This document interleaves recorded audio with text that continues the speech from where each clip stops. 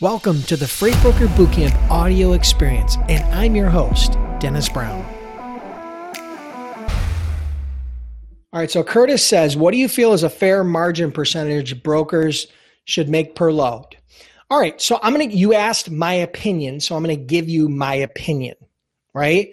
Not everybody's going to agree with this. Not everybody on this stream is going to agree with this. Not everybody in the market is going to agree with this. So as a broker, I believe, just so you know, most brokers, if you're talking about full truckload freight, we're going to focus in on full truckload, not LTL or partials, because those are different, right? But if you're talking about full truckload, and again, it depends upon the type of equipment, the margin will be determined by the difficulty and the complexity of the movement. But I can tell you that most freight brokers operate on about a 15% gross margin. That means that if you charge a customer $1,000, you're making a gross profit of about $150. Now, the range is typically somewhere between 10 and 20%. You know, we always operated at a higher margin, typically 18, 19, 20% or higher sometimes, depending upon the season, depending upon the mode of transportation, depending upon the size of our business, right? As our business got bigger, the margins went down a little bit. As a smaller brokerage, you have a lot more control.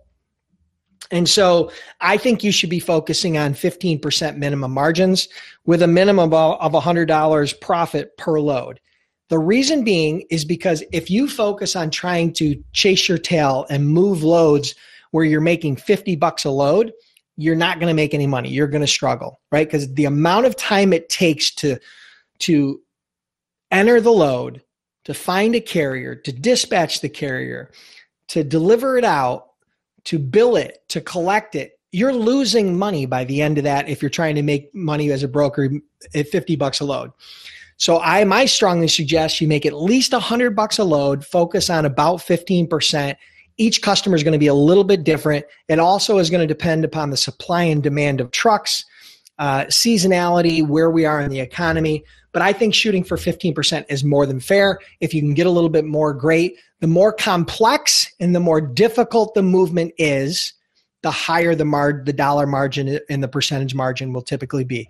Now, if you're moving a load, higher the dollar value, sometimes the percentage margin goes down, but the dollar margin will go up. So if you move a $10,000 load, you might not make 15% or $1,500, but you might only make $750.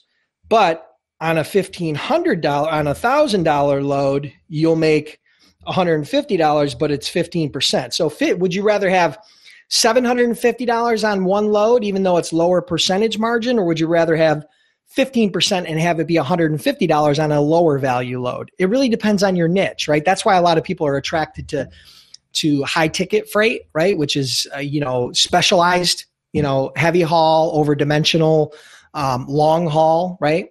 So yeah, things that have high touch typically have a higher price to them. Good question, though. Thank you, Curtis. I hope that helped. Hey, thanks for tuning in today. I'm humbled that you allowed me to be a part of your day. Now subscribe to the podcast so we can do this more often.